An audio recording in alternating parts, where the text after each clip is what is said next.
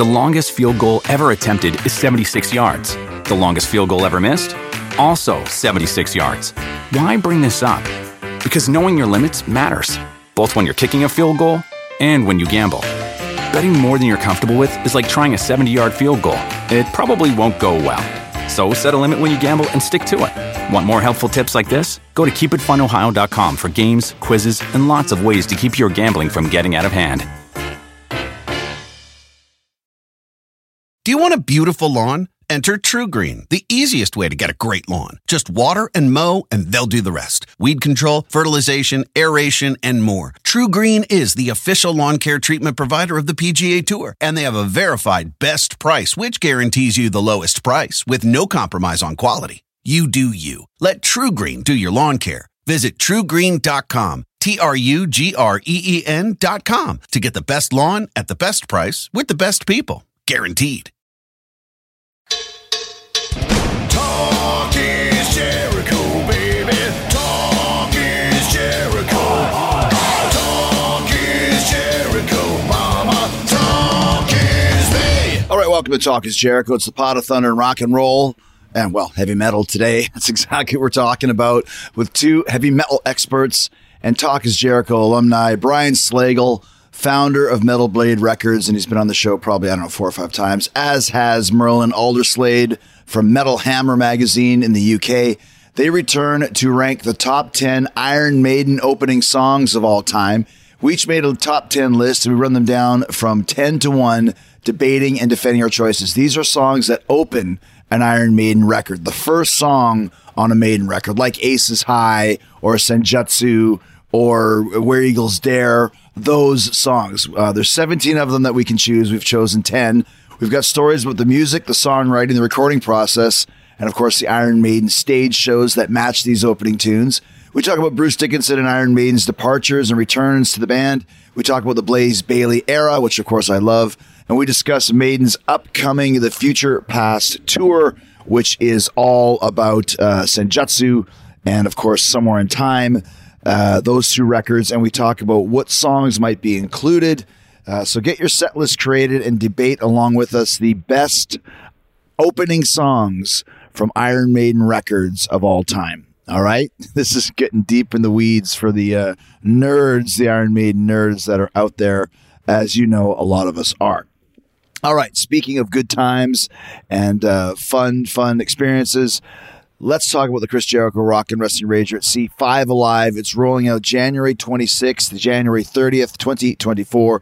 We're going from Miami to Cozumel, Mexico, and the pre-sale is open right now at ChrisJerichoCruise.com. You have to sign up at ChrisJerichoCruise.com. They'll give you a booking time, and then you can book a cabin as soon as you can. But I got to warn you, these cabins are selling. We've already 5 levels of cabins have sold out already in just over a day. And remember, the first 400 cabins booked get access to a special photo session and Q&A with me, along with limited edition Chris Jericho Rock and Wrestling Rager at Sea trading cards and a special micro brawler of the Ocho under sea. So be one of the first 400 cabins. There's still a few left, I think, but they're going fast. ChrisJerichoCruise.com. Sign up for the pre-sale list and book your cabin now. All Elite Wrestling is going to be there. I'm working on the talent lineup right now. Fozzy is going to be there. Guardians of the Jukebox, Quarantine. I promise you this, it is going to be another stacked lineup, and you will have a great time. This will be the vacation of a lifetime for you, as it always is. So go to that pre-sale and sign up at ChrisJerichoCruise.com, and hurry, get your cabins now. All right, and get your lists out, because the top 10 Iron Maiden album opening songs ranked right here, right now on Talk is Jericho.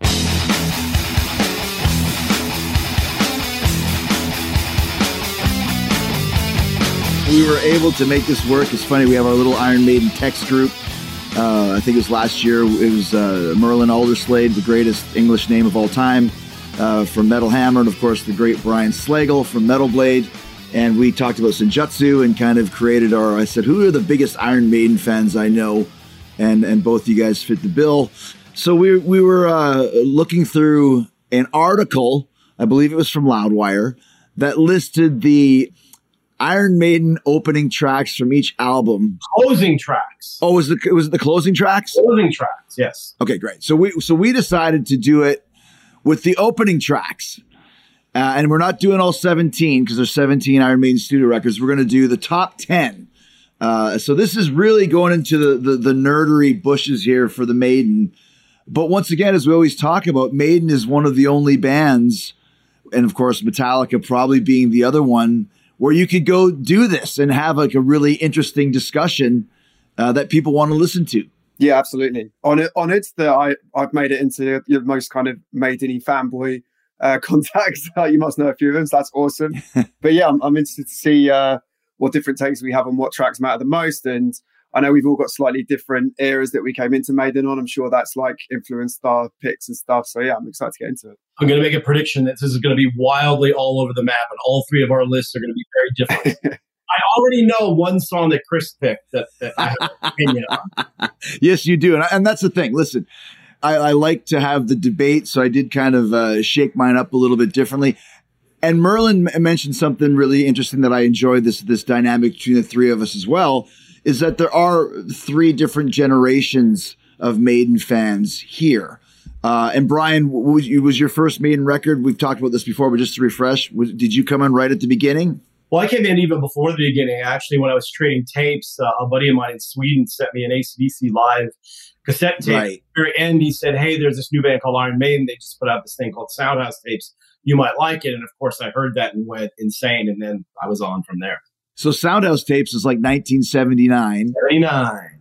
And then my first Maiden experience was Power Slave, which is 85. But if you're looking at kind of the growth of Maiden, that might as well be decades on from Soundhouse Tapes to Power Slave, when they were kind of really all systems go.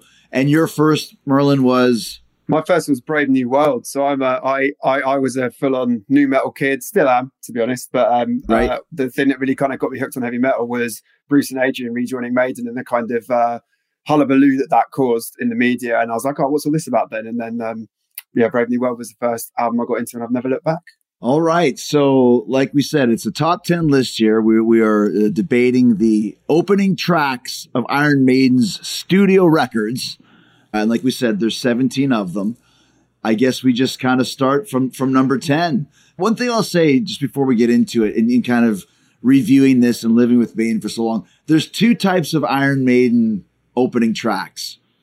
There's the shorter 4 or 5 minute rockers, up-tempo, fast, and then there's the longer epic openers. Yeah, the one thing that I had noticed too in doing the research on this is that Iron Maiden, as amazing as they are, the greatest band of all time in my opinion, yada yada, don't have the most powerful, great opening tracks. Like usually not the best tracks on the record. In fact, I don't know that there really is an opening track, maybe one that is the best track on the record, at least from what I can tell. That's a good call. Yeah, you know what? As you said that, I thought, God, that's a two-footed tackle to come in with straight away. But actually, it's like, you compare it to someone like Metallica maybe, and they're more obvious pitch. You're probably right, Brian. There's only, looking at my list, maybe 3 of these, which would be in contention for my favorite on that album. So yeah, it's interesting. That's a great point. Well, why don't we start? We'll jump right in with number 10.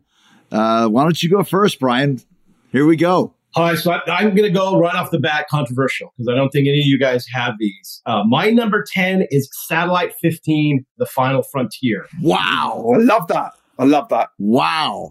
Kind of give us your reasoning for that, Brian. So I love that record. I think it's one of the most underrated Maiden records. And when it came out, I just thought it was a brilliant record. When you talk to Maiden fans, especially when you talk about the second era of the Bruce Adrian stuff, that's not a record that there's a lot of love for, really. But I love that record. In fact, going back and re-listening to some of these tracks, I'm now going to go down the rabbit hole of that album again, probably for the next week or so, listening to it every day. But I'm not a big fan of the opening part of it, the Satellite 15 thing. It's kind of brooding, building sort of thing. But I love when it kicks into The Final Frontier. I just think that's a great track. And like I said, I just love that record. It's interesting to me because I think out of all of them, that might be one of my least favorite.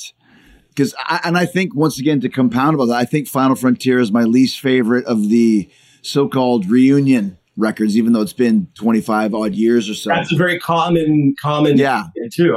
I'm against the grain in that one, I think. Right. So that's a good way to start it off. All right, Merlin, what do you think? What's your number 10? Yeah, I mean, I love that choice from you, Brian, by the way. That's awesome. I love that record as well. If we were doing a kind of most underrated Maiden tracks. There'll be at least one or two from their songs like Talisman and stuff. And before we move on too, like you said, Satellite 15 it's about a 3-minute long intro. Here's another thing I just want to point out, that Iron Maiden pretty much always has opened up their gigs with the first 2 songs of their new record. Yeah. They've pretty much always done that. So with this tour, they had like this 2 or 3 minute intro with the lights kind of flashing and stuff. And you're like, this is kind of cool. But it's like, can we get on with it already? Didn't they have a video of Bruce on the screens singing the first bit as well? The kind of slower bit. I'm sure he was like flashing up in the background before they actually came on, and he was just appearing in places. And like, what the hell is this? Yeah, it was kind of like this weird Predator spaceman type Eddie involved as well. But go ahead, Murray. Yeah, it's a really weird thing. So I had a bit of a query about this, but I'll get to it later. So I'm just going to jump straight in. Actually, I've made my decision on what I'm going to do. Mine is also a bit of a different choice, probably not as controversial as Brian's, but also from the newer-ish era. This sounds like 17 years old now or something. But I'm going to go with Different World from A Matter of Life and Death. I think a lot of Maiden fans, both people who prefer the 80s era, people who've got a lot of love for the 2000s, really rate this album as a whole. But for some reason, the opening song is just one of those that doesn't get talked about enough. And I think it's a great song. I think it's got a really great vibe to it. I love the energy of it. It's got a kind of quite emotional pull to it, I think. And it's just exciting and vibey. And it's one of the few faster tracks that you can kind of still call on from Maiden out of their opening tracks in the last few albums. Because as they've gone further and further on, they're kind of increasingly falling down the rabbit hole of like just really meandering, expansive, crazy prog metal openers. So I kind of like Different World because it's one of the just straight up bangers that they have put out in that time. Well, let me just say about both of those records I was going to mention as we go through. Both those songs, Final Frontier and now Different World, written by the strange Bedfellows songwriting team of Adrian Smith and Steve Harris. Good spot. Haven't written a lot of songs together. It's usually Adrian and Bruce writing together and Steve kind of on his own. So it's interesting that you say that. They got some magic. What can we say? What do you think of Different World, Brian? You'll find out very shortly. Okay. Oh, he's right. I didn't think anyone had this higher than me when I put it in there. Once again, for me, I love Matter of Life and Death. It might be my favorite overall Maiden reunion record. But Different World's probably on the lower end of the spectrum for me when you compare it to, For the Greater Good of God and These Colors Don't Run and those types of tunes. But I it's one of those ones too, like for me, like I go, how does it go? Like, I don't even remember how it goes. I listen to it back. It's like, oh yeah, I get it. Cause it just comes right in. There's no intro. It just starts. It's got the little Nico chord at the front of it. I can't remember what it says, but it kind of goes, hey, and it just goes bang. And it like kicks it out. I love that. Yeah, Nico just is. All right. So I'll go for my number 10, which is the third, basically in a row of Adrian and Steve openers. And that would be from Dance of Death, Wildest Dreams. Oh, no way. I think that Wildest Dreams is one of those tunes, if it would have come out like, let's say, I don't know, on maybe Somewhere on Time or something like that, it'd be a much more critically acclaimed Maiden song because it's a real happy song. It's got that happy vibe to Maiden, like they're kind of a beer drinking, I'm on my way. Like it's kind of like adventurous. Yeah. And it's fun. And it's just like Wildest Dreams, like one of the most normal Iron Maiden sounding song titles that you'll ever hear. That was a tough one for me because I wanted to include that really badly. I was kind of debating on where to go, and I almost put it at number 10, but I just love the Final Frontier and wanted to give that record some love, so I put that in there. So it's probably 11 for me. I'm actually really glad that that these albums have already got a shout out in because all three of these tracks were in contention for my 10th spot. But then when I looked at the other ones that were coming up, I was like, I can't really have all three of them in there. So I'm glad they've all got their dues. No, that's the one thing I like is it's when you go through something like this and actually listen to them again, you forget sometimes because I can't think of the last time I listened to Dance of Death, but I remember I always liked that song. And when I saw them, they did a tour. I think it was called Give Me Ed Until I'm Dead with Dio and Motorhead were opening, which is a hell of a bill. Is that the one where they played the whole record? No, this was the one where they came. It was after Brave New World, in between. Gotcha. Brave New World, Dance Death, but they did play Wildest Dreams. It was like the one new track that they played, and it was just like, oh, this is so cool. Great little cool breakdown there, and like you said, it's one of those ones that's kind of super underrated in my opinion. That's a great song. The longest field goal ever attempted is 76 yards. The longest field goal ever missed? Also 76 yards. Why bring this up? Because knowing your limits matters, both when you're kicking a field goal and when you gamble.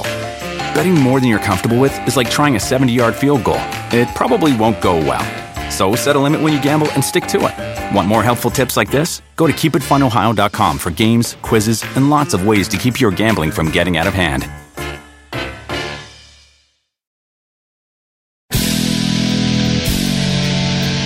All right, Brian, why don't you give us your number 9? Number 9, Different World. Ah, there you go.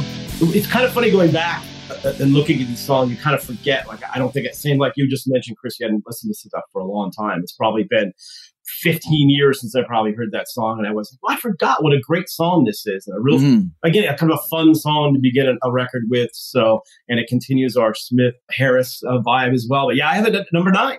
It's so funny, too, because that is the tour where they played the whole record in its entirety, Matter of Life and Death. And that's the only Iron Maiden tour I did not go to for some reason. It wasn't because I didn't like the record. It just, scheduling-wise, just was really weird. I forget what it was, but it's weird because I've been to every other Iron Maiden tour since the beginning, basically. I even saw it in your neck of the woods, Brian. I saw it, what's the amphitheater called in Irvine? Oh, yeah, Irvine Amphitheater.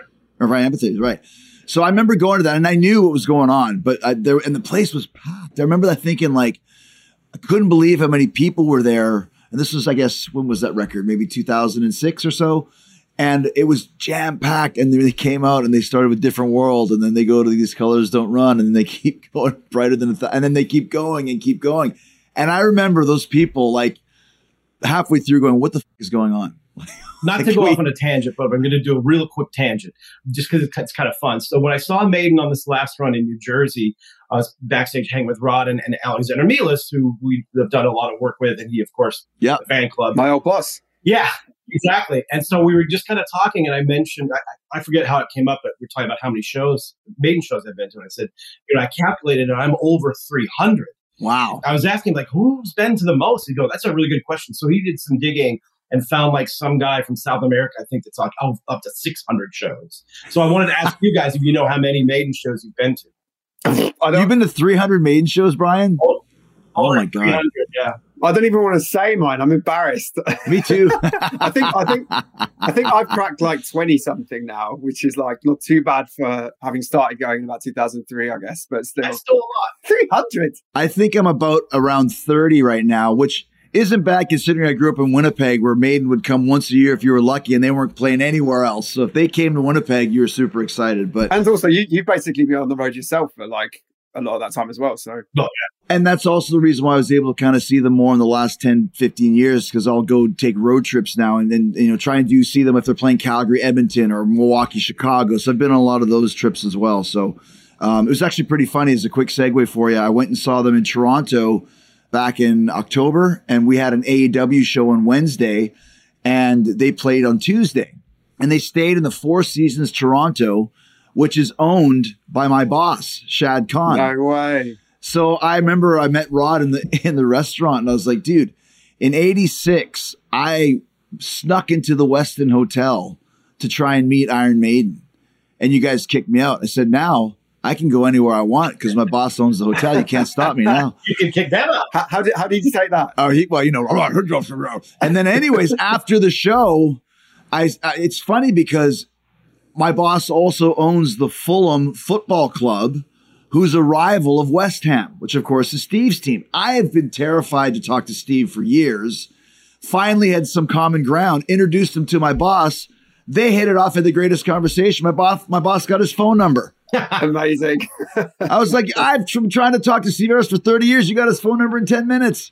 I still only talked to Steve Harris once in my entire life, and that was in 1981 when I interviewed him for my fanzine. And all the other guys, seeing them all the time, just like you, it's just, Steve Harris is just. Like, but he's the greatest guy. I know, that's what everybody says. Like, Frank Bello can't believe this story. I go, I swear. And here's the best part of all. So I finally am sitting at a table with Steve and my boss Tony Khan, and across the way is some guy, Adrian Smith, Alex Lifeson, and I'm like, oh yeah, that's fucking Alex Lifeson. Wow.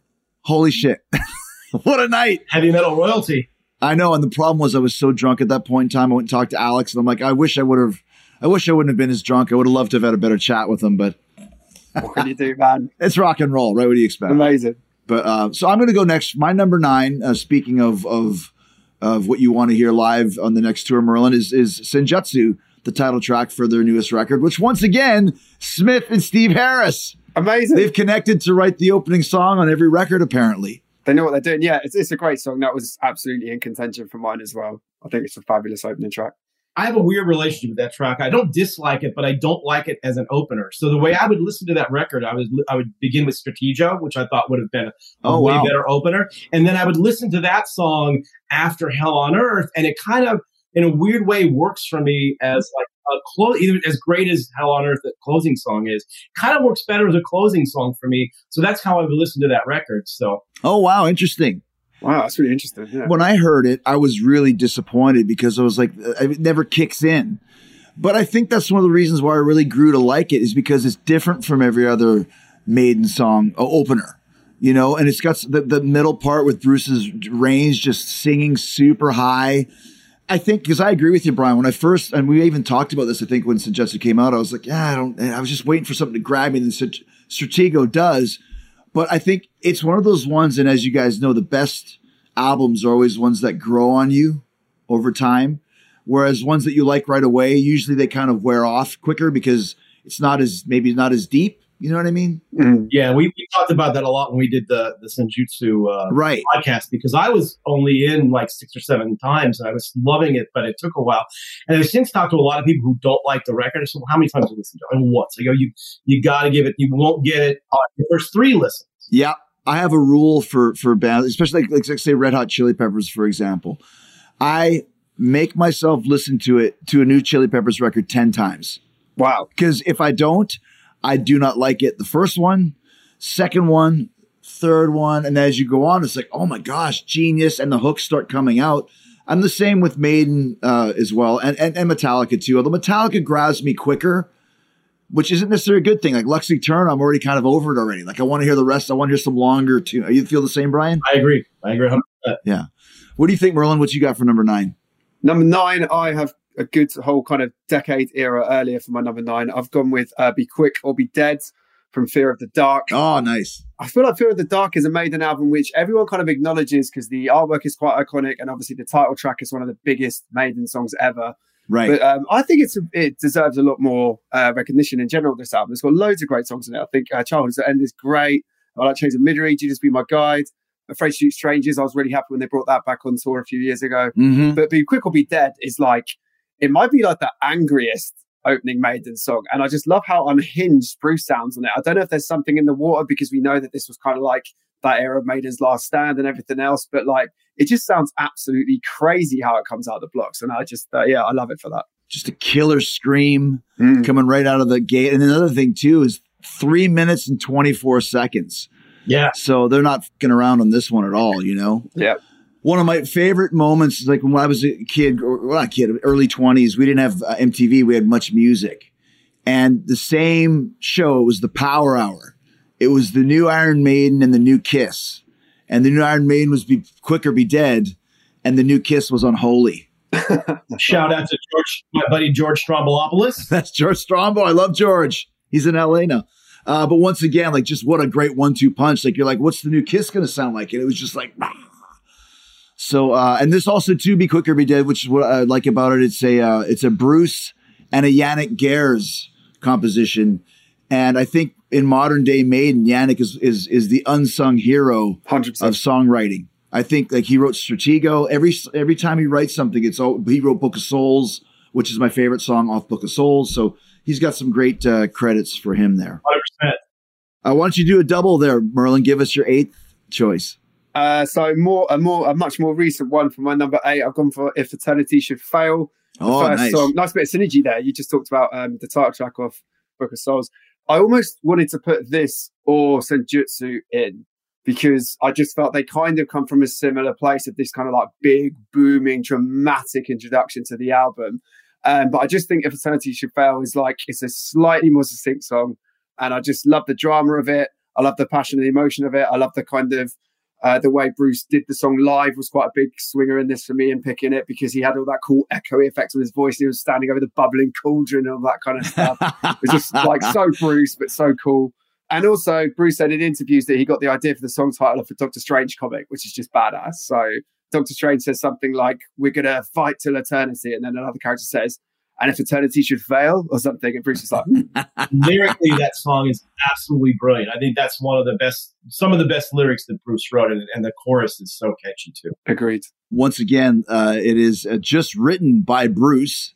He wrote that all by himself, which is very strange because there's not a lot of only Bruce written songs, but I've obviously maybe my favorite Maiden song ever, Power Slave, is just written by Bruce, whatever exactly that means. But Empire of the Clouds, Bruce by himself, 20 minutes long. That's true. Empire of the Clouds, yeah, 18 minutes, their longest song. But I think from if Eternity Should Fail, once again, kind of falls into the Shinjutsu category at first. When I heard it, I was like, what a strange way to open the record, you know, and then it comes in kind of mid-tempo.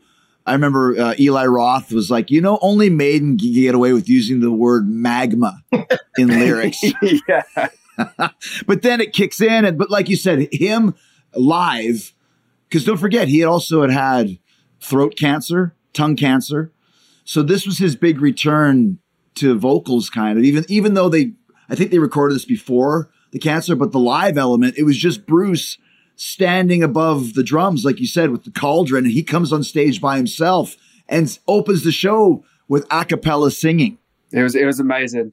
Yeah. And I thought that it was such a triumphant album cycle for them, because like I said, what Bruce had been through, and the stage show was just amazing. Genuinely, I think one of the greatest Maiden stage shows of all time. It just looked great, and that track really summed up the kind of excitement and drama of Maiden being back to me. So that's why it's made it into my list. And I agree, especially with, we talk about Final Frontier. If you didn't quite dig that record, I think Book of Souls kind of was right back on track, because there are some bangers on that for sure. Well, don't keep talking about this song, because I'm going to mention it in a minute too. Okay, yeah, well, okay, cool. So I'm going to go with my number 8, right back to the start, Prowler, which is another one of the kind of just kicks right in. I always loved, I remember when I first, I mean, obviously, like I said, I had Power Slave first and kind of made my way back through the albums, but I always love that wow, wow, wow, wow, wow, wow. And obviously it's classic Dave Murray. He still plays to this day, leads with that tone to it. His tone has never changed in 40 years. I just love it, man. It's like, you know, and then it kind of gets really fast at the end. Feels like I'm like, wow, what a great opening song. And it's the kind of these weird lyrics that they were writing at the time where you didn't really know what they meant. You know, it's a Steve Harris tune by himself, but I just always loved Prowler, and the rare times when they play it live in the modern era, it's always welcome to me when I hear it. And Di'Anno's amazing on that song too. And those first 2 Maiden records, of course, I was there when it was happening. Right. I loved them so much and thought they were so amazing. And one thing I was talking to some friends of mine the other day about lead singers and things. I said, you got to remember that when Di'Anno left, or however he was not in Iron Maiden anymore, dismissed, yeah. And Bruce was in. I was working at the record store when Number of the Beast came out, and there was a 50-50 split between fans. People who loved Di'Anno and didn't want to hear anything about Bruce, and other people thought Bruce was really great. It was going to work, but it was like a 50-50 split. You look years later, like the people, you say that, and they're like, really? But those Di'Anno records were so good, and that punk element that he added along with the metal thing just made it so angry and so heavy. But, you know, Bruce came in and obviously, you know, didn't miss a beat, and they went on to be one of the biggest bands of all time. So, and another thing about Di'Anno too is people always mention the punk sound, which he had, but he also had a very high range. Yep. He didn't have the tone that Bruce had, but I bet you if you were a muso and could say, well Bruce can sing to a C, I bet you Di'Anno could sing to a C as well. Like the highness was there. It was just a little bit more like raspier. Yep. But yeah, that's something to think about. Like, what was it like when Bruce came in after Di'Anno was there in 1981 or 82? You'd probably be like, oh my gosh. Well, it was weird. I was shocked. In fact, I interviewed Di'Anno at the very last show on that very first Iron Maiden tour when they played the U.S. and they weren't scheduled to play any more dates on the West. They were not scheduled to play the West Coast at all, but they added some dates on at the end. And the last show they played was with UFO. And my buddy and I were doing the fanzine. We interviewed Di'Anno, and he said at the end of the interview, I think I'm leaving Iron Maiden. We're both like in shock and all, like, what? Why? And he said, I want to do something more melodic and yada yada. I think there were obviously other stuff going on in the background. But he said that. And we're like freaked out watching the show, like, oh my God, is this the end for Maiden? For Iron Maiden? 18 years old and freaking out. Who do you have for number 8, Brian? So number 8, we kind of talked about this a little bit in our little pre-discussion here, but I went with the Ides of March.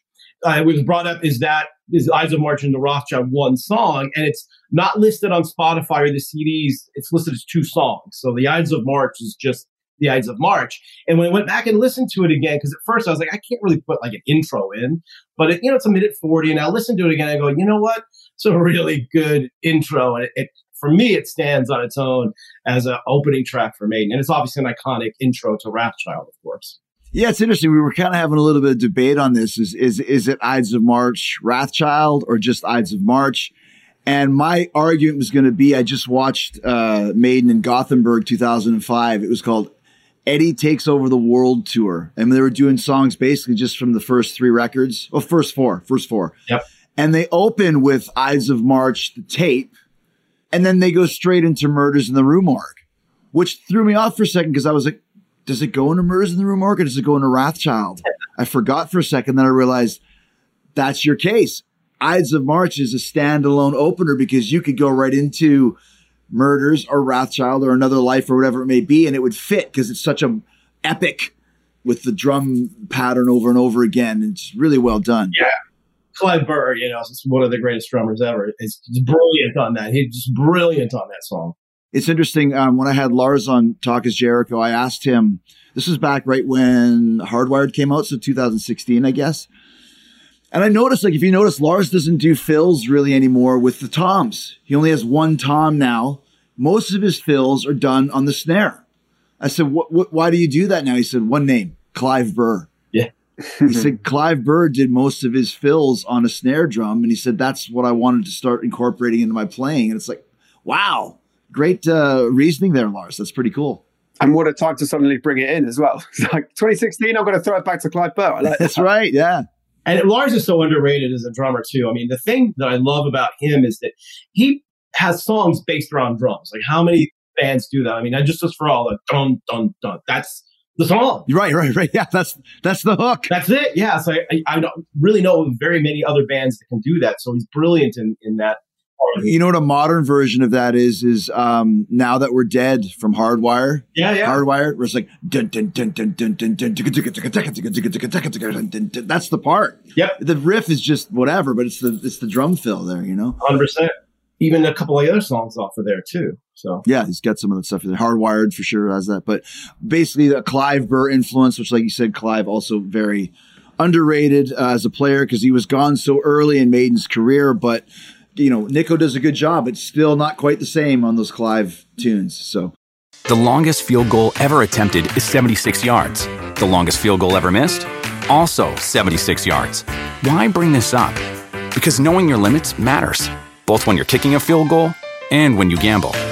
Betting more than you're comfortable with is like trying a 70-yard field goal. It probably won't go well. So set a limit when you gamble and stick to it. Want more helpful tips like this? Go to keepitfunohio.com for games, quizzes, and lots of ways to keep your gambling from getting out of hand.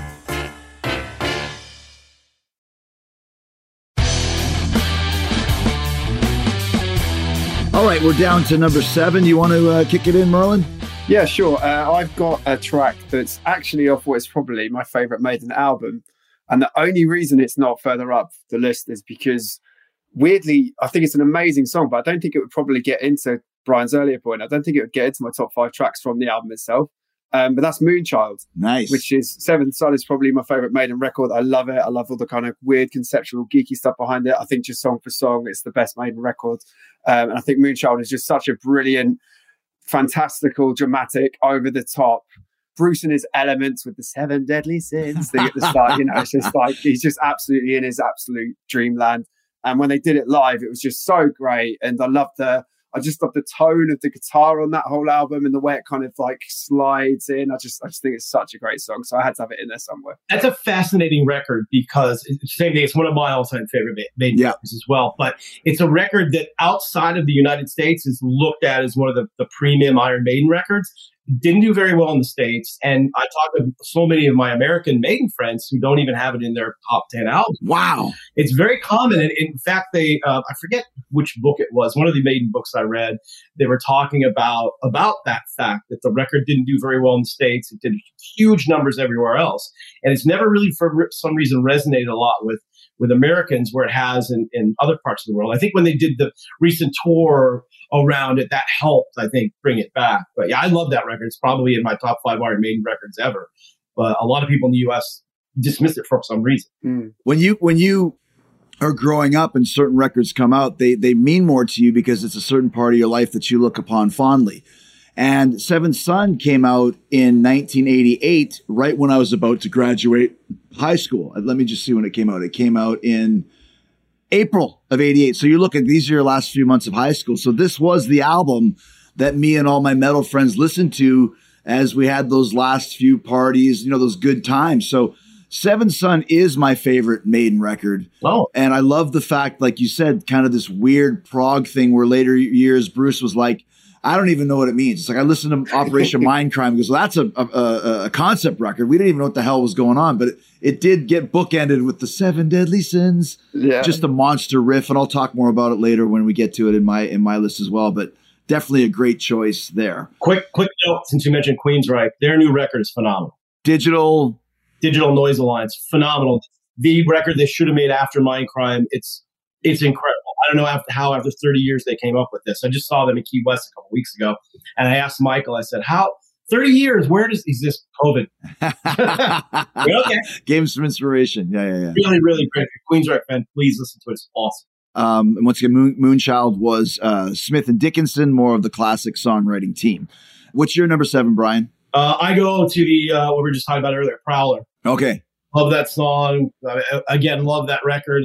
First Maiden record. That was when I first got the record. Obviously, I'd heard the Soundhouse tapes and thought they were really great, but it was, it's a demo. It's not a record. When I got that record, I'll never forget. I brought it home, bought it at Moby Disc when I was in California, brought it home and put it on the turntable, listened to it. And I just sat in awe at what I was listening to. I've listened to that record probably, I don't know what time in the afternoon I had. I probably listened to it over and over and over again until the whole night. And that to me, and this is why I love Iron Maiden, that to me is the perfect heavy metal band. Everything you want about it. It's fast, it's heavy, it's got a great singer, the lyrics are amazing, the artwork is phenomenal. It's like everything was like the perfect. They look cool. That's what they made. They always look cool too, I grew up in the 70s with, all the, Thin Lizzy and Purple and Sabbath and all those bands that I love, but this was something different that I just thought was incredible. So yeah, I kind of wish I would have put it higher, but there's so many other really good songs that Maiden put out. I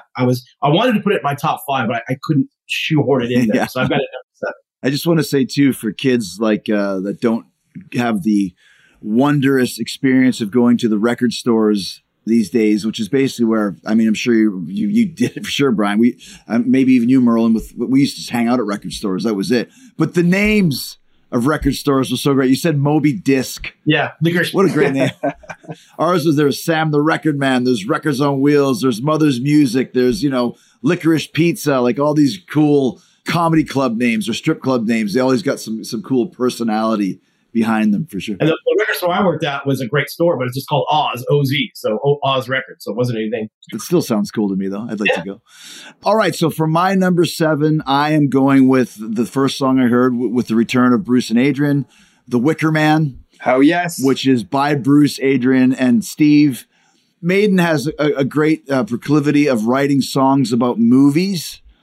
And one of my all-time favorite horror movies is The Wicker Man, the one from the early 70s, not the Nicolas Cage Abomination. Don't watch that one. Watch the one from the early 70s. It's so fucking scary and creepy. If you've ever seen Midsommar, that just came out recently, it's very much influenced by Wicker Man. That's a Midsommar tattoo. I love my pagan horror. Amazing. It's a pagan horror, exactly. I couldn't believe, it's perfect. The Wicker Man. And it's Eddie is the Wicker Man on fire. And the idea of the Wicker Man is that the pagans end up doing a sacrifice for the summer solstice, who ends up being Edward Woodward, I think his name was. You get stuck into the giant Wicker Man, and then you get burned alive, and that's the sacrifice. And I was just like, what imagery for Iron Maiden. The Wicker Man, it's fucking great. And then the riff comes out, and it's like, this riff is so amazing. But Brian will know this, and so will Merlin. That riff is the same riff as Running Wild by Judas Priest, and the same riff as Makes Me Want to Sing by Stryper. I didn't know that, to be fair. That's not one that was on my radar. Go listen to both those tunes, Running Wild, Wicker Man, and Makes Me Want to Sing. It's the same riff, and no one ever sued anybody about it. Yeah, I mean, there's so many similar riffs and, the rest of the songs of this. But I love The Wicker Man. And I kind of forgot how much I love that song. Yes. I forget which tour it was. It was some one of the last 3 tours it was where they brought it out of the mothballs and played it. And when they started playing, I go, God, I forgot what a great song, especially live. Just the energy live is so good. That's one of my, you'll see later, that's one of my top Maiden songs. This is right up in mine as well, so I've got to come in later as well. But not just because I genuinely love it, but it was literally the first Maiden song I got into. So for me, that's cool. It's got that emotional, nostalgic core. It just, once again, like we mentioned, like, about you could do a list like this for Maiden or Metallica. Like when Metallica had the announcement about 72 seasons and the world tour, I told Lars, the only other band that can do that is Iron Maiden. Like when an Iron Maiden record comes out, it's an event. And the imagery of it, I remember just the Wicker Man and the picture that came out around that time was them kind of in the dark, and there was a torch, and like Bruce is there, and it looked ominous, which I think is the idea. Not evil, just kind of like, oh, this is going to be cool. And then, like you said, the intro of the riff, within the Nico's drums, like dong dong dong dong dong, it just sounds great. The production is great. And I just thought, what an awesome way to introduce the new band, basically. And it just haven't looked back since. Yeah, and Bruce is firing on all cylinders on that song too. Yeah. Lyrically as well, it's just so badass. That, like, his line where he goes, "The shadow of the Wicker Man is right." Like, that might be my favorite kind of, like, almost like horror movie-esque Bruce line he's ever done. It's just so goosebump-inducing. I love it. All right. Well, then why don't you kick off number 6, Brian? So we go back to what we were talking about a couple minutes ago, If Eternity Should Fail. Again, like I was mentioning earlier, the one thing that I really love about that song is just the lyrical content. It's so interesting. We're all about if eternity should fail, talking about afterlife and spirits and all these things going on. Well, what happens if eternity fails? It's a really interesting concept. I remember when I was first listening to it, wow, that's a pretty heavy subject matter to kind of think about, right? Yes. So, and the way the song is constructed and the way the lyrics are constructed, and I just love that the chorus is so good, and that's a really great intro. Again, it's got that kind of weird first part of it, but then it kicks in and it's just phenomenal. Well, I'll piggyback with you because it's also my number 6, If Eternity Should Fail. We're surprisingly agreeing on a lot of things. I'm shocked. I know. I'm shocked. I did not have you both down as having If Eternity Should Fail as higher than me. I love this. Well, once again, it grew on me because I'm always a cover guy. Like, I look at the cover and that really influences how I'm going to feel about the record. I think that goes back to the days of hanging out in the record store when you were look at the cover first and that would grab you. I didn't really dig the cover of Matter of Life and Death. I didn't like the cover of Final Frontier. When Book of Souls came out, it just was like a classic Eddie face, like Killers or Power Slave or something. So I was interested right away. The whole Mayan thing was like, it seemed like a little bit magical and mystical. So when it starts off with just that keyboard and Bruce, once again, a cappella, here is the soul of a man here in this place for the taking. And it just was like, it really felt to me like a Mayan apocalyptic type of vibe, So I was really hooked on that. And then the other thing I really love about it is that I found out that Bruce had that song in mind for his next solo record. And somehow Steve heard it and went, no, that's not a solo record. We're taking that. Same way that he did with Bring Your Daughter to the Slaughter, which is another classic Maiden that was like, no, we'll take that one. And Bruce was like, but it's mine. He's like, no, it's mine. Not anymore. It's mine now. Their only number 1 single in the UK as well, Bring Your Daughter to the Slaughter. So it worked out well to them. Oh, wow. I love the fact that Steve is super chill, super cool, but they all have to listen to him when he says what he says. Bruce, this is our song now. And there's no arguing. Yeah. And it's like, okay, Steve, there you go.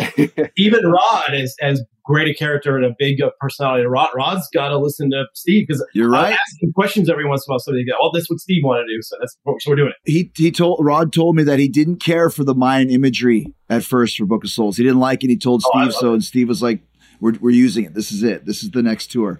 So I love it because it's different for them. It's not something that's before, and that's you kind of get into those. Especially with heavy metal bands, you get into like the covers kind of bleed together. And especially for Maiden, they have so many iconic images. I love the simplicity of that album cover, but it's still stark and heavy. Yeah. And once again, just to double down here, from a world of magma to a cold rock face. There you go. Magma. I just like to say magma. Merlin, who's your number 6? So my number 6 is a classic Maiden track. It's almost one I just don't know how to even start with because it's just one of their probably most famous openers. But it's Where Eagles Dare from Peace of Mind. I think they brought it back for the Legacy of the Beast tour, if I remember rightly. It's hard to remember because I've seen so many great nostalgic Maiden tours. Yep. I don't know if it was the first time I'd seen them do it, but it was one of the only times I've seen them do it because it's not a track they played a whole lot. And it's just such a great introduction to one of their all-time great 80s records. I love its kind of the adventurousness of it and it's kind of like almost like cheeky gung-ho kind of side of Maiden. Again, it really feels spearheaded by Bruce in the way he kind of sings over that track. It's just an absolute classic, and it was always going to be in mind. So it's just kind of deciding where exactly it would end up, and it's my number 6. Yeah, I had difficulty with that track because I love it. I originally had it really high up, and then when I finally got to my list, I was like, oh shoot, it's not as high as I thought it was. I had to reshuffle everything, so you'll see where it comes up. But it's a great song. But yeah, when you start getting into the top 5, it's like, man, there's so many iconic songs there. How do you rank them? So that was a tough one for me. I thought it was going to be like number 1 or 2, and it's not on my list. Interesting that you say that because, it's another Steve song. I'm going to just go on the record right here. I didn't put it on my list. And I'll tell you the reason why. Wow. I knew that you guys would have it on there. First shocker. It's a shocker. And if I hadn't said it, you might not even notice it. But I did not put it on because obviously it's a classic. I think it's a perfect example of like, here's our new drummer. Check out this. It's one of the best drum intros of all time. It didn't hold up for me as well live. When I saw them on the Legacy of the Beast tour, when we opened for them at the stadium, Bank of California Stadium, I loved the fact that they were playing Where Eagles Dare, but it was on right after Aces High. And it just, listen, it's a great song. And people, all Maiden fans are going to go, you're crazy. I just thought, I know that Merle and Brian are going to put it on. Live, it didn't hold up as well for me as some of these other ones have. So I'm just going to leave it off respectfully.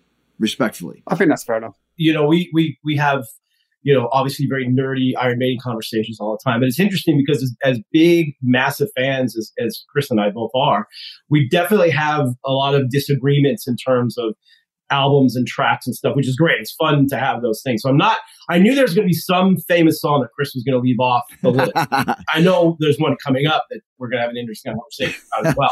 Well, and the funny thing is that Fozzie's actually even covered Where Eagles Dare, and it's a great tune. It's, you know, there's only 2 verses of song. It's almost like a Dream Theater song. It was like 5 minutes of instrumental and like 2 minutes of singing on it. But yeah, I left it off the list knowing that you guys would take it in order to give some of these other songs a little bit of a chance. So wow, it's a risky game, but it played off. It is, yeah. And I know once again I'm going to get crucified for that, but I don't care. It's my podcast. If you don't like it, then turn it off now, but you won't. Do you want a beautiful lawn? Enter True Green, the easiest way to get a great lawn. Just water and mow, and they'll do the rest. Weed control, fertilization, aeration, and more. True Green is the official lawn care treatment provider of the PGA Tour, and they have a verified best price, which guarantees you the lowest price with no compromise on quality. You do you. Let True Green do your lawn care. Visit truegreen.com, TRUGREEN.com to get the best lawn at the best price with the best people. Guaranteed. All right, we're down to the top 5. Brian, why don't you kick off your top 5? There's still lots that haven't been mentioned yet. Yeah, well, no, not yet. We've got a couple that we're going to get to. But this is one we just talked about, Moonchild off of Seventh Son of Seventh Son. Again, great track. I love every single song on that record. I'm so happy when they did the recursor of it. And people, and again, I talk about the US and the European different vibe on it, but I love that song. And the one thing that I know that Maiden fans complain about, and it doesn't bother me at all, is just the fact he says Seventh Son of a Seventh Son like 4,000 times. Yeah. But I like that. I think it's so catchy and cool. Mm-hmm. It's like hearing a guitar riff over and over again. It doesn't bother me at all. But I've got friends who go, I can't listen to that song. He just says it over and over again. I don't know. It sounds good to me. But yeah, I love that record. It's a great opening track. The same thing, I wanted to put it higher, but it's just the top 5, man. It just gets really tough for me I knew the songs, but trying to slot them in was hard. And once again, you get down to this, you know, the top 5, even the top 10. I mean, all these songs are brilliant. It's just a matter of opinion. It's fun just to debate them. But you're totally right on that. You could stick anyone into anyone. So real quick, my top 5 ended up being completely different than I thought it was going to be going in. I had it set up, and I went back and listened to everything. And I go, oh no, I got to read this now. Moonchild once again is another Smith Dickinson opus, and I'll have a few more comments about it a little bit later on. But yeah, and I'll go right to my number 5 because we discussed it a bit already. Be Quick or Be Dead made it into the top 5 for me. I think once again, not just because of the quality of the song, which is great. I think the surprise of it. Prior to that was No Prayer for the Dying, which was Holy Smoke and Tail Gunner. It was okay, but to me, you could really see that Adrian Smith was gone. It was not a great record. I mean, Bring Your Daughter to the Slaughter is probably the best song on it, but then, Quick or Be Dead comes out and it's just like, oh my gosh, similar to Unholy. Like you hear a lot of these Paul songs in the 80s, which were cool, but then Gene just returns. And this to me was like the return of Iron Maiden, just like, here we go. And then remember, like they're all wearing leather jackets in the video and Bruce's hair was even longer. He just grew it out. It just looked like they were there to kick some ass and be Iron Maiden again. So I really, really enjoyed that tune. And the video was cool as well. Yeah, those 2 records for me, Fear of the Dark and the one before. No Prayer for the Dying. Are weird for me because I was such a big Adrian Smith fan. And I actually ended up, by coincidence, having dinner with him when he was doing his solo tour promo because my buddy was working at the radio station. So I had dinner with him. And what a really great guy he was and very, very nice. And much more talkative after a couple of drinks, of course. But same here, I guess. But he was great, and we kind of talked about why he left. And he said he just wasn't into the direction musically they were going. He didn't feel that he could write what they were doing, and I really felt his lack on those 2 records. Look, there's some good songs. I was just looking at, some really good songs on the record. He said "Judas Be My Guy," which is great. "The Apparition" is really great. There's some really good songs on there, but overall, those 2 records just are not in my top Maiden thing. So I don't have that at all on my top 10. Well, and the thing is, too, like Adrian is a friend of mine. He was the first Maiden friend that I made. Like, those guys were so burned out. I mean, look what happened at the end of this tour cycle with Fear of the Dark. Bruce was gone, too. They had toured so much, and I think they just got sick of everything and just needed to get away. Yeah. And, dude, you could see that because when they went through the next phase of Maiden with the Blaze Bayley, I mean, I was looking, they played the fucking Masquerade in Atlanta. We've played the Masquerade in Atlanta. Great room for Fozzy. Not a great room for Iron Maiden. So I'm reading Adrian's book now, and while it's mostly about fishing, it was really interesting because I'm only about a third of the way through it. But he was talking about when they finished the Power Slave tour, how exhausted he was. Yes, completely exhausted. And him and his then girlfriend, eventual wife, just went up to Canada and went fishing for like a month and a half in the middle of nowhere in Canada just to get all that. You kind of forget. Especially in the 80s, which is so tough on these guys, just constantly touring. And yeah, he also mentioned that when I talked to him as well about just burned out. It's funny, just as a side thing. So Frederick he's in Creator now. He was in, what's the band that plays the super fast solos? Dragon Force? Dragon Force. Yeah. So we have an idea. We're going to put together a Maiden cover band called No Fear of the Dark. And all we do is songs from No Prayer of the Dying and Fear of the Dark. That's our gig. That's the only way a lot of us will ever get to see some of those songs now. So, well, that's the thing, right? Play "Judas Be My Guy," please. Yeah, yes, that's a good one. What's your number 5, Merlin?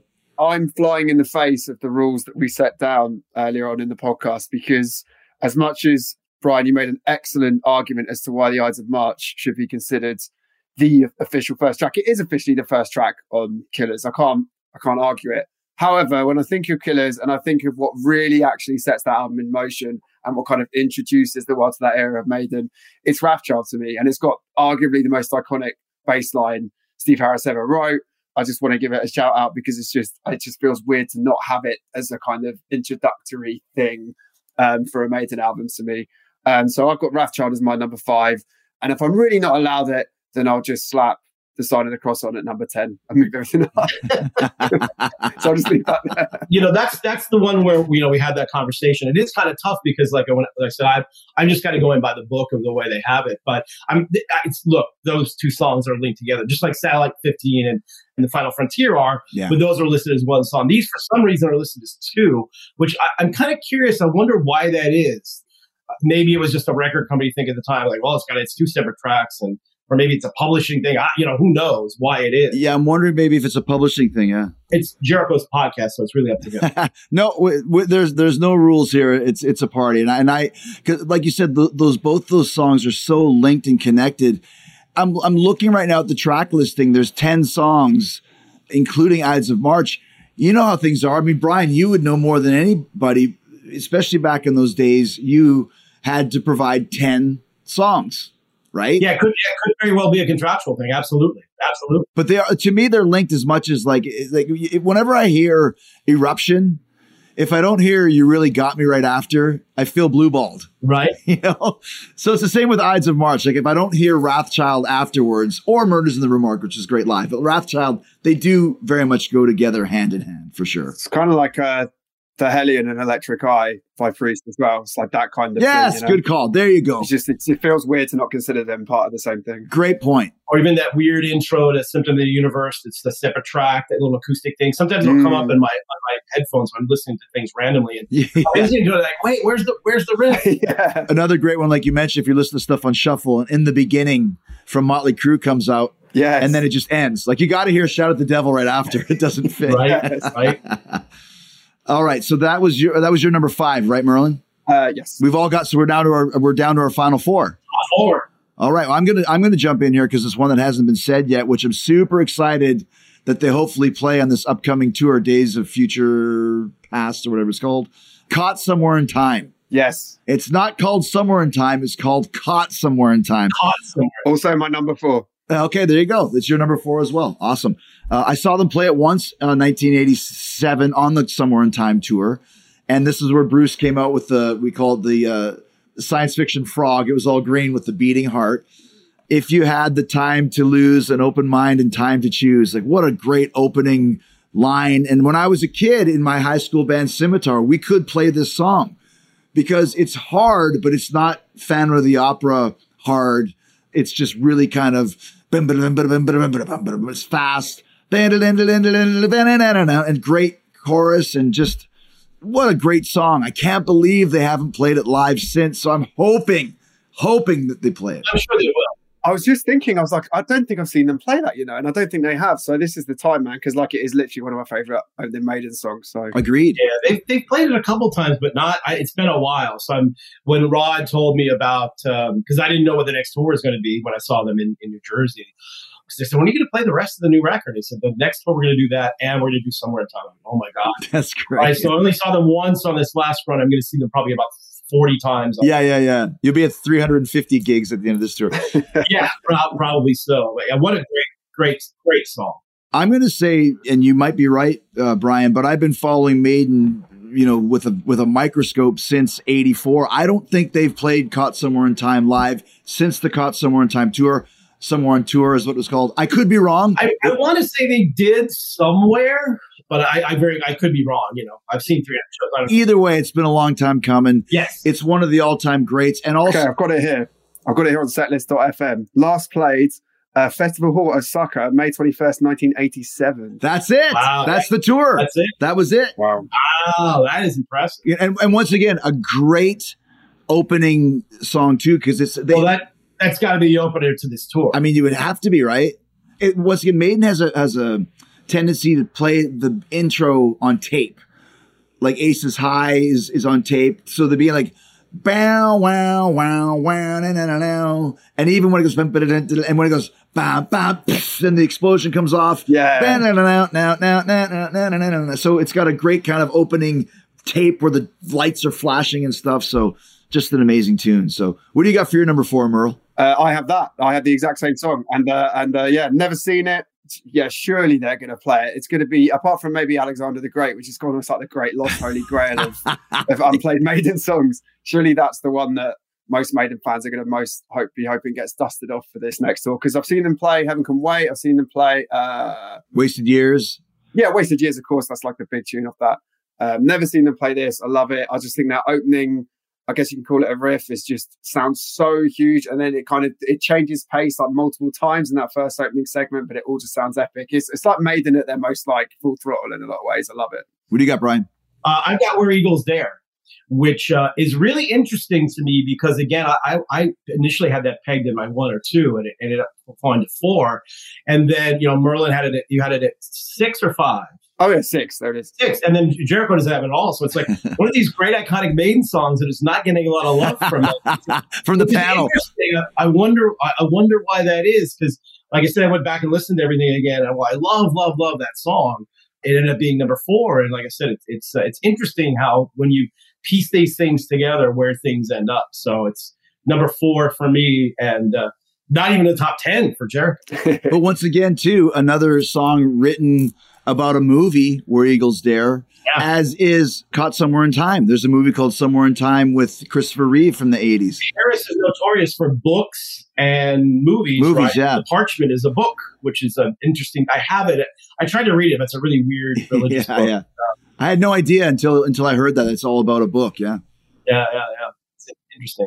Do you want a beautiful lawn? Enter True Green, the easiest way to get a great lawn. Just water and mow, and they'll do the rest. Weed control, fertilization, aeration, and more. True Green is the official lawn care treatment provider of the PGA Tour, and they have a verified best price, which guarantees you the lowest price with no compromise on quality. You do you. Let True Green do your lawn care. Visit truegreen.com, TRUGREEN.com,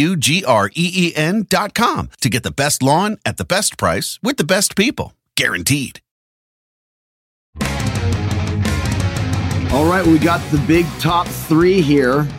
Brian, why don't you start and give us your number 3? So number 3, I go back to, and I probably have it, well, I might not have it higher than anybody else, The Wicker Man, which, again, just a phenomenal song. The Maiden's back and great sounding. Bruce is amazing. Lyrics are great. Bruce sounds awesome. That's one of those songs where it's even better live. Like, as much as I love it on the record, it's really good. Live, it's just got so much energy to it. Like I said, I forget which tour they came out and played it again, but it just, as soon as they played it, the whole arena kind of had the energy level just went way up. And yeah, great track. So I have it at number 3. It's a good choice. Good choice. Merle? My number 3 is what we have already talked about. It's Prowler. It's just such a dangerous sounding Maiden song. When you listen to it, you feel like you're stalking the dank, dirty streets of East London, about to get stabbed in the dark from somewhere or something. It's just got this real vivid energy to it that I think is quite unique to the Paul Di'Anno era. And I think they kind of lost a little bit along the way. Feel like probably bigger and better things in the long run for sure. But I just think it's still an absolutely phenomenal opening song. One of the greatest introductions. I mean, I guess it's not technically an introduction because they've done the tapes and everything before. But for many, many, many fans, it's the greatest official introduction to a heavy metal band ever. It's like right up there with just about anything you could name. So yeah, it had to get into my top 3 for me. It's always amazing to me when a long-term band, when the first song you ever heard, which basically track 1, side 1, is still one of their best. Prowler is up there. Hit the Lights. Hit the Lights is the other one I always think of. Yeah, Brian put Hit the Lights on his Metal Massacre. But I mean, Black Sabbath. Just like, how in the hell did these guys Running with the Devil? Like, it's just great fucking music that just sticks with you. And not every band has it, but certain ones do. And Prowler, like, I agree with you, Merle. I still think it's top 20 Maiden for me. Just that riff of, like, it just catches you right away. Absolutely amazing. My number 3 is one that we haven't discussed yet, and I almost feel bad saying it because I want to go in depth into it. And I feel like I'm stealing all the thunder here of Somewhere in Time I used first. But my number 3 is Aces High. Wow. Once again, just trying to shake up the tree here a little bit, be a little different. I mean, it could easily be number 1. One of the all-time greatest, not just opening songs on record, but opening songs live as well. Churchill's speech and that's on tape. And then another song that, as a high school bass player, hard, but you could play it. That's one thing I liked about some of these Maiden tunes is they're really difficult. But if you had some finger style, which I could, you could play these songs because it wasn't too much of that. It was just like... So I always had a real connection to Aces High. And of course, the cool thing about this tour that I just saw, which was the still Legacy of the Beast, but they had played Senjutsu, the first 3 songs. They closed with Aces High, which was really strange. Like, you can't close with Aces High, but still just a monster track for me. I don't want to talk too much about it. I guess they kind of, once we get to this kind of level, like any of these could be a brilliant number 1, to be honest. They're just that kind of band. But yeah, it's interesting that they closed with Aces High. I guess they kind of knew that there was probably still enough people out there that didn't get to hear it on the first couple of legs of Legacy on the Beast. And they're kind of like, well, we got to probably play it again, you know. It's funny when we did the show at the Bank of California Stadium. I mean, obviously, what I didn't realize is Maiden's show is all inflatables now. Yep. Which I didn't know. Like, I was like, where's the fucking Spitfire? Like, I thought it was a giant model, but it's a big blow up balloon. Yeah. All that stuff. When Killswitch was out with them, the two crews got along really, really well. So they let every fifth show or whatever show, they'd let one of the Killswitch dudes do the inflatable stuff. It's like, okay, here. Wow, no pressure. Yeah, right. Yeah, no kidding, right? Great for Maiden. It still looks really good. It looks amazing. But takes them a lot less room, so you need 2 trucks instead of 3 or whatever. So I'm sure it saves them a couple of bucks. I don't know if it was the first time they did the inflatable, but the first time I noticed stuff being inflatable was on the Book of Souls tour when the giant Eddie came out the back and the kind of way. That's always been a kind of inflatable element, I guess, but like the way it kind of came up just seemed different back at that point. It's funny if you're. I usually don't like being too close to the stage. I don't ever want to do side stage. I want to be in the crowd. But there's one show I went to where I was kind of a little further to the side for some reason. And you can see behind there. So you can see the guys working on all this stuff. It's kind of fascinating. By the way, real quick, Muse, who I love and used to be a phenomenal live band, but they've kind of homogenized themselves a bit. They stole all the Maiden ideas and now all their stuff is inflatable. Inflatable, yeah. And I also, too, love, once again, one of the reasons why Bruce is possibly my all-time favorite frontman, with the exception of a couple others, maybe Mick Jagger or so. But Bruce, with the dramatic element and the stage element, of course, for this one has to wear the leather flight cap, the little Biggles hat, the little with the the flight pilot old school jacket. It's like, I mean, no one would do that, and no one could really get away with it. But with Bruce, it's just like every song now is a costume change. It's just the fucking best ever. I love it. He just knows how to do stuff. I think the coolest moment, Aces High is in my list as well, so maybe I shouldn't say this now, but one of my favourite Maiden gigs was when they played Twickenham, which is actually this T-shirt I'm wearing here. Oh, nice. Like the biggest and most prestigious rugby stadium in the UK. Stadium, yeah. And I'm not a rugby guy at all. I'm a football guy. I've got no interest in rugby whatsoever. But they started with Aces High and Bruce came sprinting out and he had this rugby ball in his hand and he jumped up and he just pelted it over the crowd. And I was just like, rugby's awesome. So great. So cool. He just knows how to get the moment going, He does, man. He does.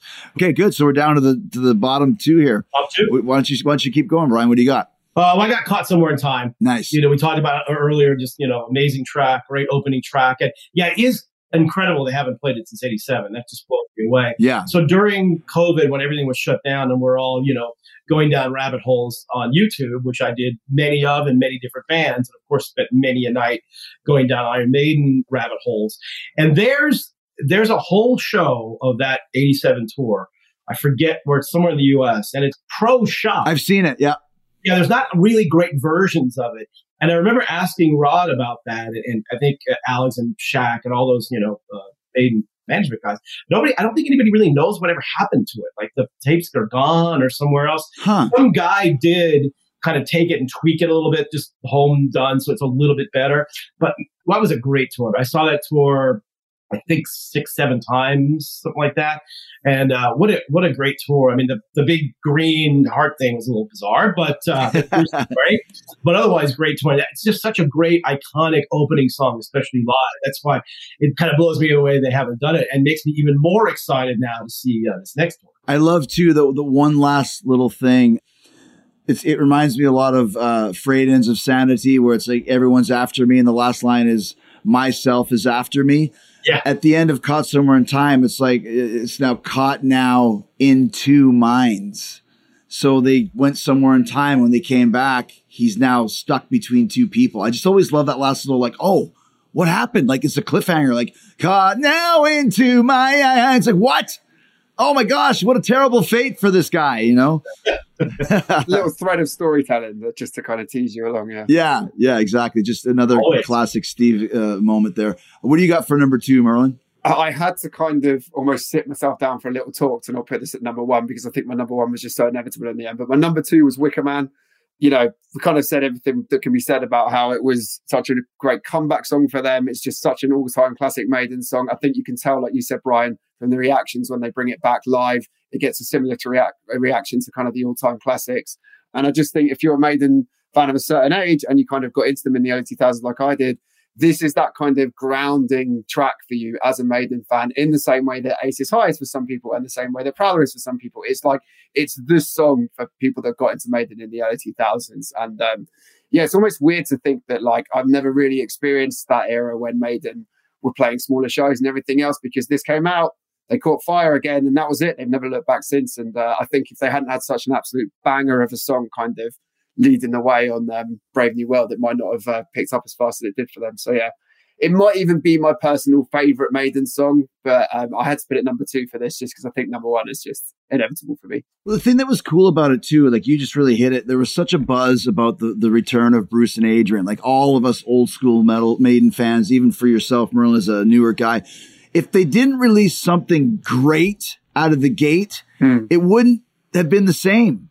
I don't know if you get how much you guys are into Halloween, but when Michael Kiske came back with Andy Darris and Kai Hansen is back, and they put out Skyfall, which is like just this incredible song. It's like, yes, like we were right. We were vindicated in waiting for this reunion. And Wicker Man really like slammed it on the head. Like, dude, this is the shit. You know what I mean? Like, I think back to when Halford came back into Priest, and there was some good stuff, but they didn't really have that definitive moment like Angel of Retribution. It was cool, but there was no Wicker Man on it for me. Like there was no. No, I do love Judas Rising as a Priest song. Good call. I think that's a great song. But yeah, you're right. It didn't quite hit the same. I actually feel like, not to go on a tangent, but I feel like Firepower is almost like the definitive Priest album of the kind of newer. You wish Firepower would have come out then, right? Yeah, if they came out with that, that would have been like a Wicker Man-esque impact. Definitely. I agree. Well, and that's the amazing thing about Maiden, and another, one of the thousands of reasons why they're such a great band is, they've had these 2 careers. They had the one career that,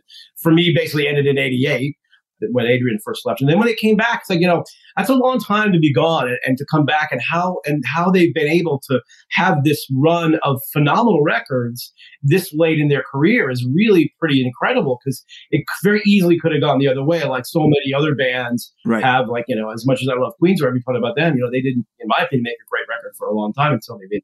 But you're right, yeah. And no one talks about it, Yeah, Maiden just kept going, and these records keep getting better and better. Like after Book of Souls, I go, okay, they can't make a record better than that. That's such a great record. And then the new one comes out, and it's like, oh my God, it's even better than Book of Souls now. It's like, if they went on a tour and did Senjutsu in its entirety, at this point in time, no true Maiden fan would be angry about that. Oh no, some of the fringe guys might, but they've been gone a long time ago. Like for me, it's like I would almost rather see Senjutsu in its entirety than see Number of the Beast or Run of the Hills. Not that I don't love those songs, but like they can play this new stuff, A, because it's quality, and B, because it's Iron Maiden. Steve doesn't give a shit. He's going to put together the set that he wants to put together with Bruce's help as well, and they're going to do it. And you know what? They're going to be playing stadiums, and people are going to go, and that's just the way it is. Mm-hmm. Yeah, and from what I know, this new tour is going to be most of Senjutsu, because I already played 3 songs, so I don't think they're going to play those. But they're going to play most of the rest of it, and then a bunch of stuff in Somewhere in Time. So that's it. Bring it up. If they play the Harris trilogy, that's like 35 minutes right there. That's the encore, baby. That's the encore. I don't think they're going to do the whole thing, but as long as they do the Parchment, they have to do that. It's one of my. Oh, I think they are going to do the whole thing. I'm sure they will. They have to. I think they are. Steve didn't spend all that time to write those songs to never play them live. So the thing is, as well with Maiden, is like, just on a final point of that, is like, if you really hate the idea of them playing new songs, which I get, not everyone wants new material all the time, they will be back in a year or two with another greatest hits tour. Like you always get the chance to see these things with Maiden, and Metallica do it as well. They know how to mix it up. And the hook for this one is it's the Somewhere in Time stuff. So it's like, dude, we're not even coming back and giving you, Fear of the Dark and Run of the Hills. We're going to give you, hopefully, listen to the nerdery, Alexander the Great. Yes. Our time has come. I was just watching one of Bruce's spoken word shows he's doing in England right now, or Europe, and they ask him questions, and it was like, will you do Alexander the Great next tour? Are you going to play Alexander the Great? Please don't play Alexander the Great. It's like 6 of them in a row. All right, and speaking of that, my number 2, and Brian predicted it way, way early on in this, is The Sign of the Cross. Nice. Now, I know that I could get crucified by people that don't understand that era of Iron Maiden. Listen, is there a lot of things bad about it? Sure. Is there a lot of things brilliant about it? In my opinion, yes. Sign of the Cross is 11 minutes long. This is the epic opener that we talked about, not a short one.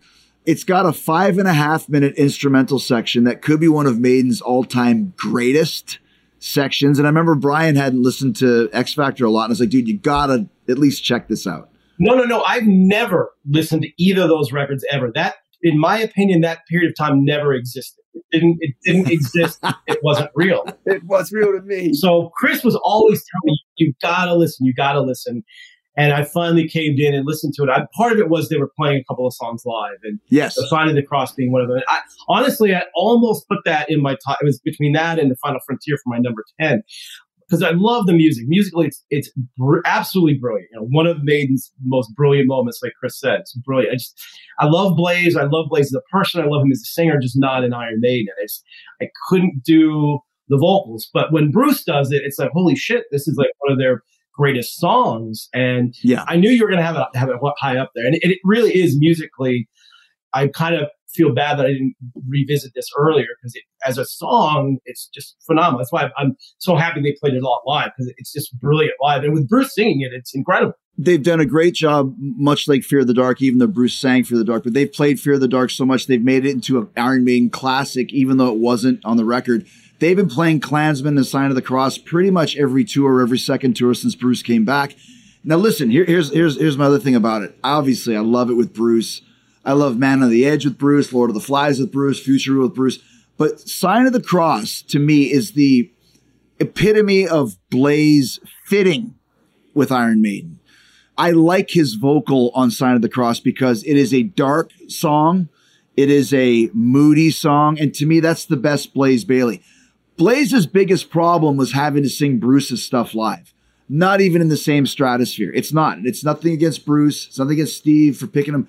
But on that song, Sign of the Cross, and the X Factor in general, if you're in the right mood, it's like listening to Pink Floyd for me. If I'm in kind of a somber, kind of evil mood, X Factor really fits. And Blaze's vocal on that, I think he does a really great job singing about these monks, the Sign of the Cross, another book that Steve wrote about. So, like I said, I really always try and give the Blaze era, especially X Factor, a little bit of spotlight. I even emailed Steve the other day and said, would you ever like to do a podcast just talking about the X Factor? Because I don't think anybody else really would.